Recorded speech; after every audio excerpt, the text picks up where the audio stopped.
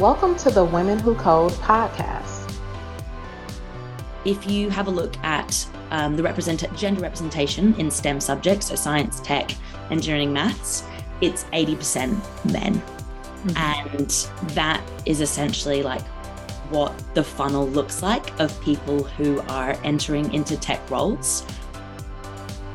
In the Women Who Code Career Nav segment of our show, you'll hear real-world advice from people who are currently working in the technology industry and personally know the steps needed to succeed. Hello, and welcome to the Women Who Code podcast. My name is Anna Sherwilson, and I am the Program Manager for Career Navigation here at Women Who Code.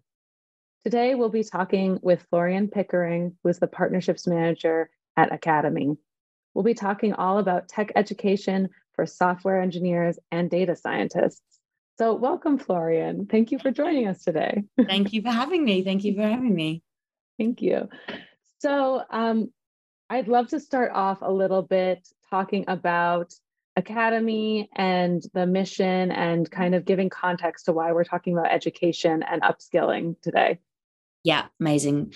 So essentially, Academy was founded to tackle the growing skills and diversity gap in tech. And, when I refer to sort of that gap, I'm speaking about the UK, but I do think that does apply to the US and globally. And Academy works really closely with employers who have essentially recognized this gap and the issues this gap creates. And they've dedicated themselves to being agents of change to essentially diversify the tech industry. And so the way that Academy works with businesses is by sourcing, selecting, training, onboarding, and growing diverse talent, but specifically from non-traditional backgrounds. And so we've developed what we believe is the most scalable way to build high-performing tech teams that are reflective of society at whole. And so essentially where we aid employers is by screening people into their business based on potential rather than out because of a dearth of skill or experience. So that's sort of the mission at large. Mm-hmm. So Academy was founded by Ash, who is currently our CEO. He worked previously at a business called The Hut Group, which was a retail company, tech retail company in the north of England, who essentially he and the wider business recognized this dearth of tech talent. And so they decided to bring, the training in-house. And so they decided to upskill, essentially what turned out to be thousands of people to move them into tech roles. And so over the course of his 8-year tenure there, he scaled the headcount from 100 to 5,000 people. And that was essentially the basis of the methodology for the current Academy as it is now. So, yeah. So that's really reminding me a lot, actually, of people that come to Women Who Code digital events. One of the most common questions is, like, do I need to go back and get a computer science degree, or do I need to get a CS master's, or things like that? So can you talk a little bit about what a non-traditional background looks like when mm-hmm. you are inviting people? Is it someone, because we do also get people that were computer science majors, but then still think that they need more. So what does that look like for Academy? What does a non-traditional background look like? Yeah, so I sort of see it in two pillars. I'll start with the first pillar because I think it's almost the trickiest in a sense. But if you have a look at the gender representation in STEM subjects, so science, tech, engineering, maths, it's 80% men. Mm-hmm. And that is essentially like what the funnel looks like of people who are entering into tech roles, whereas it really shouldn't look like that, right? Like we should be having a hugely more diverse, influx of people into tech roles. And so I think that, essentially like hiring managers are just harassing this same pool of computer science grads rather than looking for potential. And so that's like one piece. So the non-traditional background is in like, people from subjects other than STEM. So English, history. So like that's one way of seeing it as non-traditional. And then the other sort of non-traditional is women, people from low socioeconomic backgrounds, minorities. And so like we're taking this double-pronged approach about, who those people are, but the commonality is the fact that there is like an abundance of potential, but they're just not in the places where we're traditionally looking, essentially. Yeah, I'd love to talk a little bit more about your application process and like demystifying that a little bit. Women Who Code, our volunteers run a ton of like workshops on interviewing and things like that. And like the stress of interviewing for a tech job, I think keeps a lot of people out of it because they think they're going to be tricked. They think it's going to be like trivia. So how have you approached that issue if people don't have access to the same opportunities? Like how can someone prepare, or how do they even know that this is an opportunity that they can prepare for? I guess that's two questions, but so I suppose to take one, and I would completely like sympathize with that, because I think that the status quo to date is this idea of like, what tech stack do you know? What degree did you do? What result did you get? And you mentioned earlier, you're saying about like, a question from year 10 maths, right? Like why do you need to know that to enter this role? So I think that's one piece. Like I sympathize that people are worried about entering into these roles, because that is actually like historically what they may have experienced. But the way that we sort of like have approached the admissions process onto our program is in order to be able to test for potential and to be able to open up that pool, like we can't be just looking at comp sci grads. Like we need to take a step back and we look further. And so we've developed this 60-hour assessment tool. So it's not short, it's very in depth, but what it does is it allows us to identify high aptitude in tech for people who have no or very little prior coding experience. And we focus on IQ, EQ, and drive in this sort of assessment. But as we've said, we want to allow the funnel of people, to mirror society, and so we have really opened it up to make it as sort of open as possible. So the way in which we sort of as you said, support candidates throughout the admissions process. If we go from sort of, the beginning, we take a human approach from the get-go. So they have a call with like our talent team. The talent team then just like informs them like what they're applying for, make sure that they're aware of, the differences between say full stack, data science, backend, etc. And we then start with Thrive, which is our psychometric test. And so this is definitely just to get more of a scope of the person's personality rather than a pass or fail as to whether or not they're going to make a good coder. To give you an example, Thrive may show us that this person struggles to work autonomously. And so, when we interview them in follow-ups, we say, they'll be asked about a solo project. And, often we find that candidates might have struggled previously, but they have coping mechanisms as to how they can work better, alone. And so that's sort of the first part. But then the second part, which is what I think is really, really awesome, is the coding test that we've it's not really a coding test actually, but it's a block coding test that we've established called Blockata. And it allows us to test for logical reasoning and problem solving capabilities without the participant ever having to have come across code.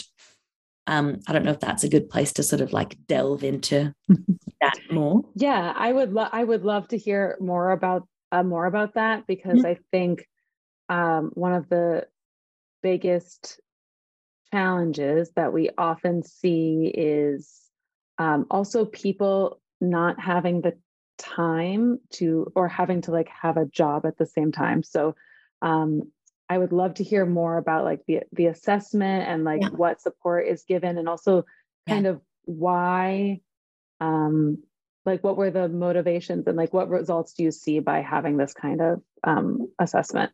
Yeah, absolutely. So essentially, I think, in terms of accessibility and also, talking about this idea of time, once a person has entered into the admissions process, we're quite flexible with when they sit their blockata. We want to ensure that they are like completely comfortable with like how that block coding works. And so they're given as much time as they need to get familiar with it. And so they're sent resources which they can sort of like go over themselves. We're completely aware that people learn in different ways and at different cadences. And so there's video tutorials, there's written tutorials, and we give the candidates a few time slots, but if they want to push the test back, they can. And then they essentially tell us when they're ready to take it, and we'll book them in for that 2-hour coding. And just going back to this idea of like the human aspect, essentially, like, yes, while blockata is scored by people, it's also scored, while it's scored automatically, it's also scored by people.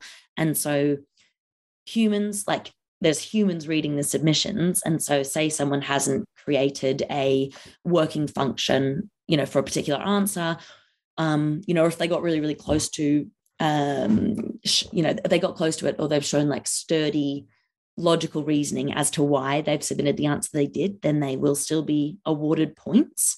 And so it's not didactic, it's really allowing the flexibility of, hey, maybe with a bit more practice or support from Academy, they might actually have done like really, really well.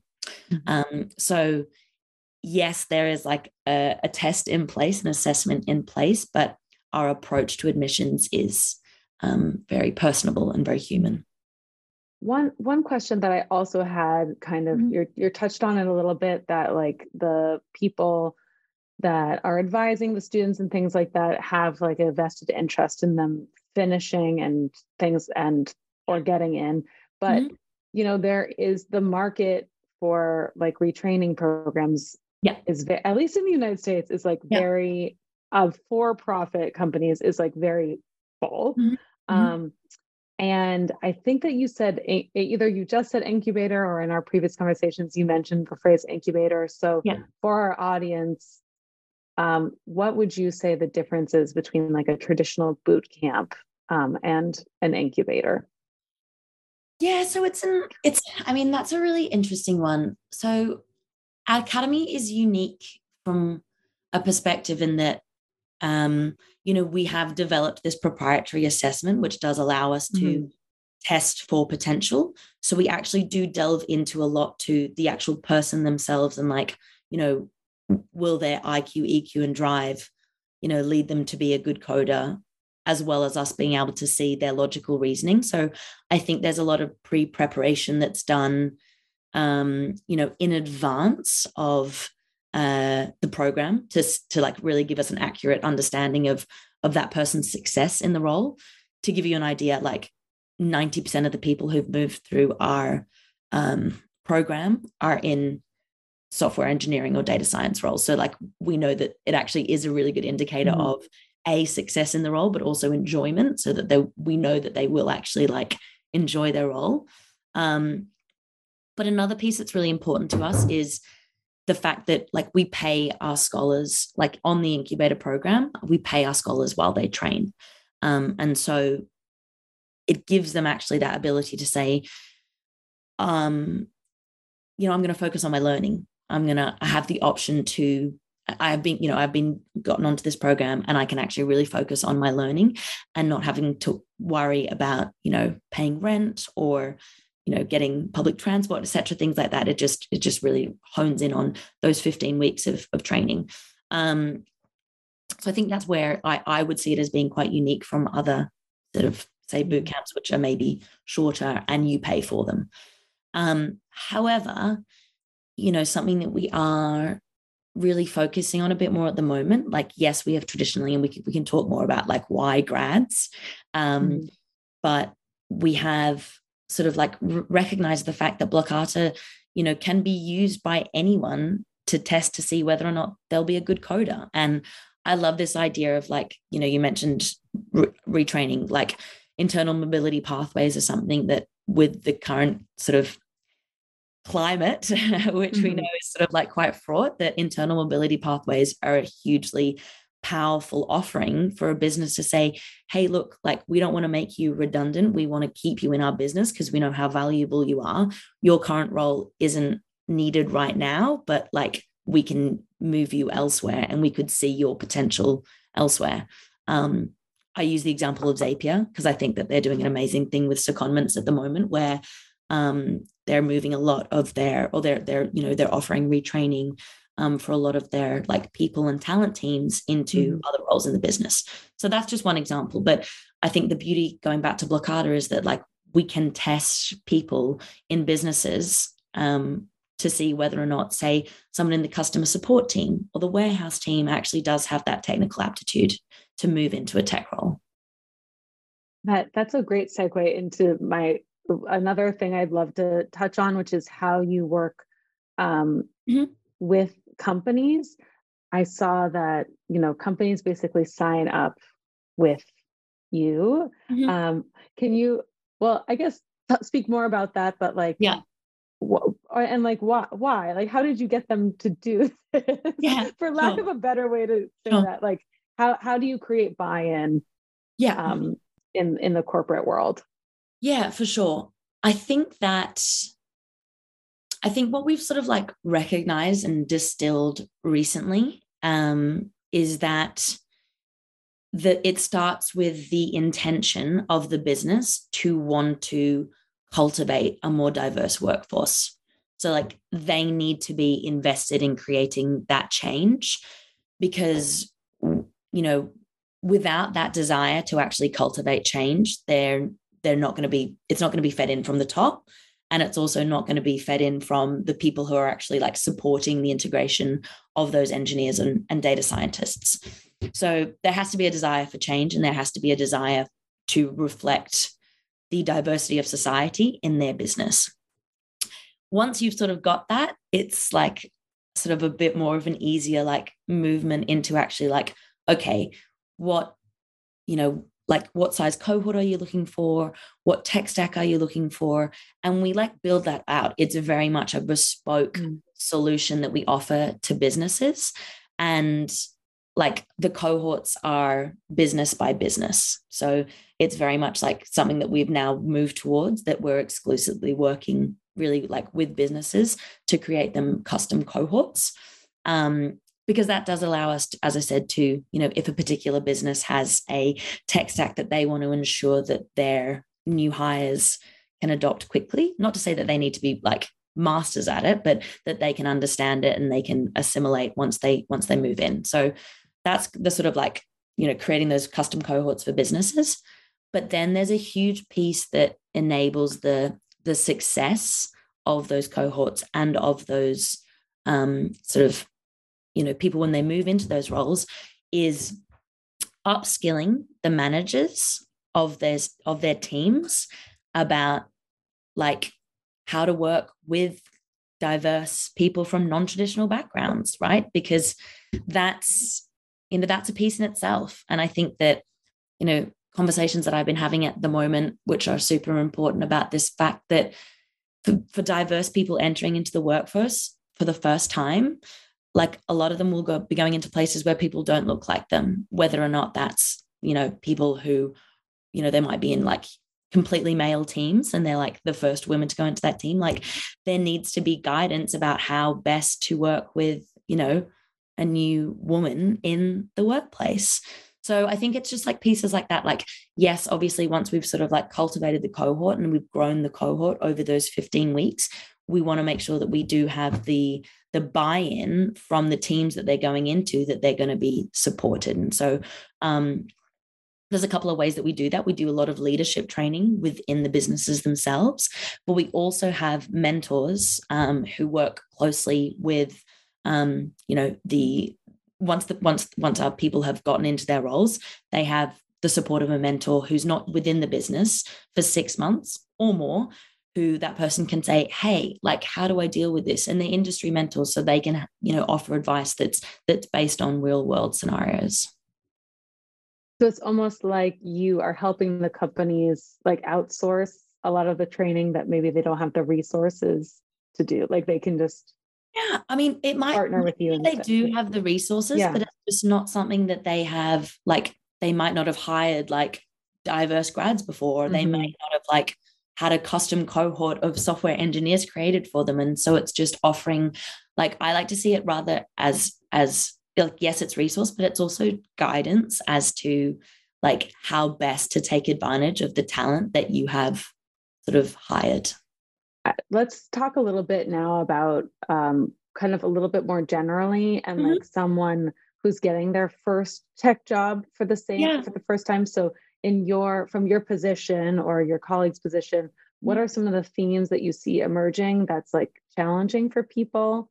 Let's start with getting their first job, which we talked a little bit about, but mostly like once you're in it, what are some challenges that you see people having and any like strategies that you've picked up in your conversations and work? I mean, I think this is, and this is obviously like going back to like, I love my company very much. I think that what we're doing is awesome. And so I would sort of answer your question with maybe like where challenges have been historically that we have tried to essentially resolve.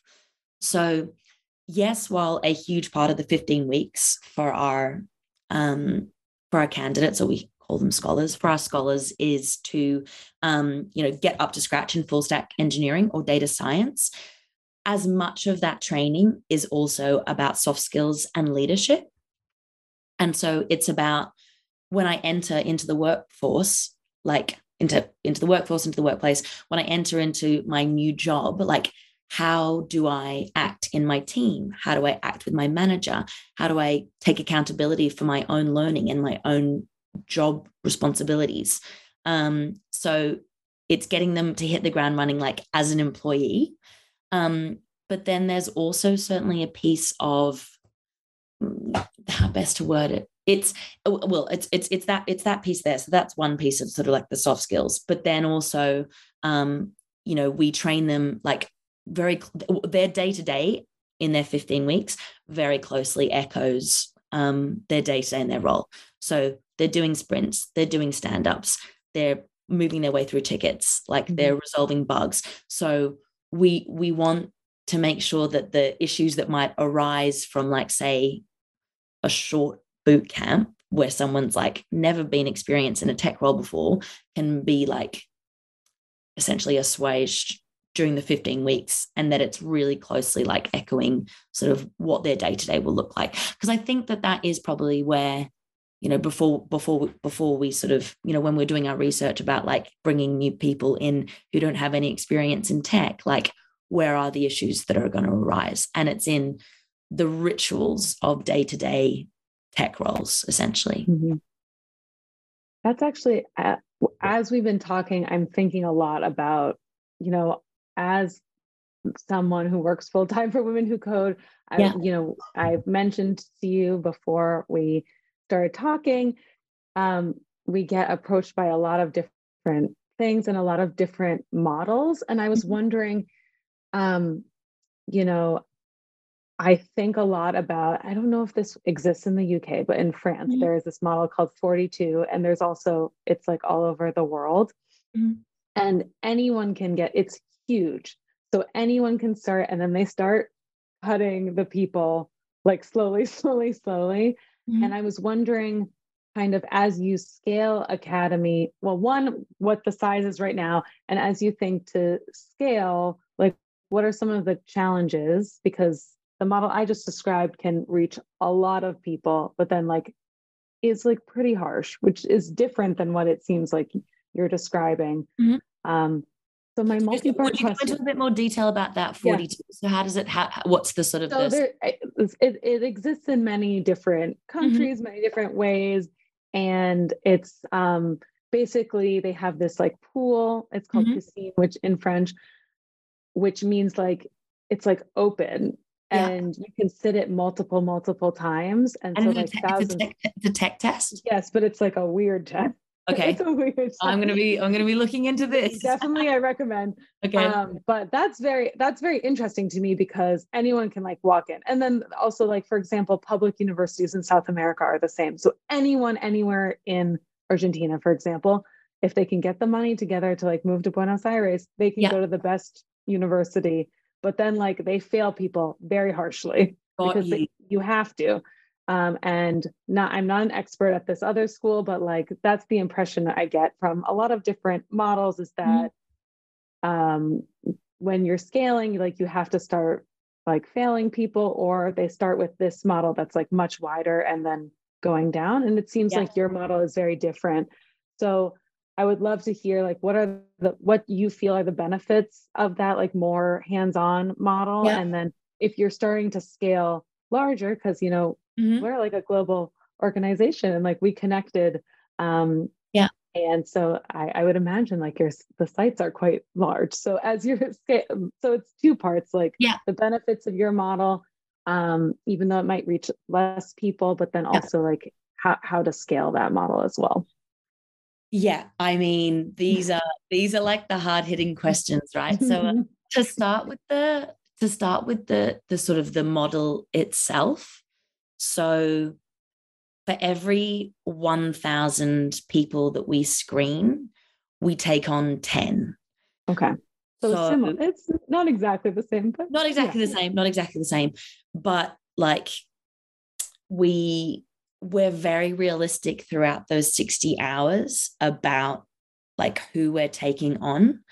And so, it is a tricky one because like we've had such success to date with the people who've finished the course and the roles they've moved into. And so, it's hard to tell, as a sort of still a young company, like, what will happen if we sort of like were to scale those cohorts much larger. They're still very small, like they're 10 to 15 people at a time. And so, does scaling them larger, like, does that correlate to, less success rates at the end of it? I don't think so, but equally it's hard to say when you haven't sort of like got the proof in the pudding. So I would say like watch this space. I would love not to be going the route of Pasheen. Is that how you pronounce it? And then it just be sort of like cutting people out as we go along. And then I think that in terms of, was that the sort of the next question about like sort of like scalability from the sizes of businesses? Well, from that perspective, that is kind of like unlimited. So we can run like multiple cohorts at a time. It's just down to making sure that we have the right faculty and the right programs to be able to ensure that our scholars are our most important piece of the puzzle. And whether or not that's scholars that are grads or retraining, like we want to ensure that they have the best possible experience. And so that's why, I wouldn't see that the size of the cohorts that we're training, they expand, but rather the number that we're running at the same time expand. And I also think that, with larger businesses who are looking for, say, 100, 200 different hires, then they're not going to be looking for 200 full stack engineers. They're going to be looking for a real like sort of division of labor in a sense, or division of the kinds of roles that they're looking for. And so you could sort of essentially create those cohorts around the different sort of tech stacks that are required. But these are like these are my personal hypotheses about like where I see the future of the business. But I think that, as I said, like it's very much like I do think that in many ways the world is our oyster if we have the buy-in of those people who actually do want that change to be made. Like once you've got that, as I said, that's the hardest bit. The hardest bit is actually getting people to want to change the status quo. That brings me to pretty much my last question, and then please, anything that you want to add is like, some of the challenges that is faced. I think it was a perfect segue because you said that's some of the hardest part. And so I'm wondering, in your role, where does that kind of like fit in? Like what kind of education does the company do? Like kind of generally in the UK, like are you finding like people asking you a lot of questions before even like becoming partners and things like that? Yeah. I mean, really, really good question. I think that the main blocker that I see is that in the UK, there's like a huge piece that's being done now on gender pay gap reporting, right? So that's one element. So there's one element of people knowing that they need to change and increase diversity in their workforces and increase like salary brackets, etc. So I think that, there is an awareness that change needs to happen. But when it comes to something like diversity and also the digital skills gap, which I like to see hand in hand because of the job that I'm in, but it's such a massive beast of an issue that I think people look at it and go, where do we start? Like, where do we start? And so Academy is very much trying to position itself in like, we're looking after this for you. Like, this is something that we can support businesses with to offer you diverse talent from non-traditional backgrounds. Like, it's as easy as that. And so I think it's that for me is the obstacle, is to actually just like allow people to see this is not such a huge, big obstacle. And it's actually something that we can, like, the change can be instigated like relatively quickly. It's not like years and years long process. We're not trying to fundamentally change like the makeup of society. We're trying to go to the businesses that make up that society and say, you guys are like the buying power, without sounding too sort of, commercial, but these are the people who can actually invest in the diversity. And so one of our partners worded it perfectly. She said, businesses have the responsibility to like increase diversity in tech. Like, they have the responsibility to do it. So it's getting them to realize that, to allow us to sort of like step in and say, hey, we'll do it for you. So I would say that's the bit of a waffle. I would say that is my main issue, like getting a company to realize that they are the one who is responsible for instigating the change. So on that note, I'm just, is there anything that you'd like to leave our community with as they go along their day after listening to this wonderful conversation? Yeah, absolutely. One of our scholars said this, and so I hope I don't sort of do it an injustice. But she said, like, to anyone who is, thinking about code and whether to enter code and then get worried and think it's not for me, like, you are the people, particularly women, who need to enter code. Like, you are the ones who are going to make the change. And so if there's any hesitation, like, let that not exist. Like, let do away with that, because that's the people who are going to be like the diversity essentially in the tech industry, are the ones who are hesitating. Well, thank you very much, Florian. And it was wonderful talking to you. You too. It was absolutely delightful talking to you. Thank you. Thank you for listening to the Women Who Code podcast. To find out more about our mission and the work we do across the tech industry, visit our website, womenwhocode.com. You can also follow us on Twitter and Instagram at Women Who Code. Be sure to check out our YouTube channel with hundreds of hours of free educational videos. Just go to youtube.com/Women Who Code. Thanks again for listening, and remember to subscribe, rate, and comment.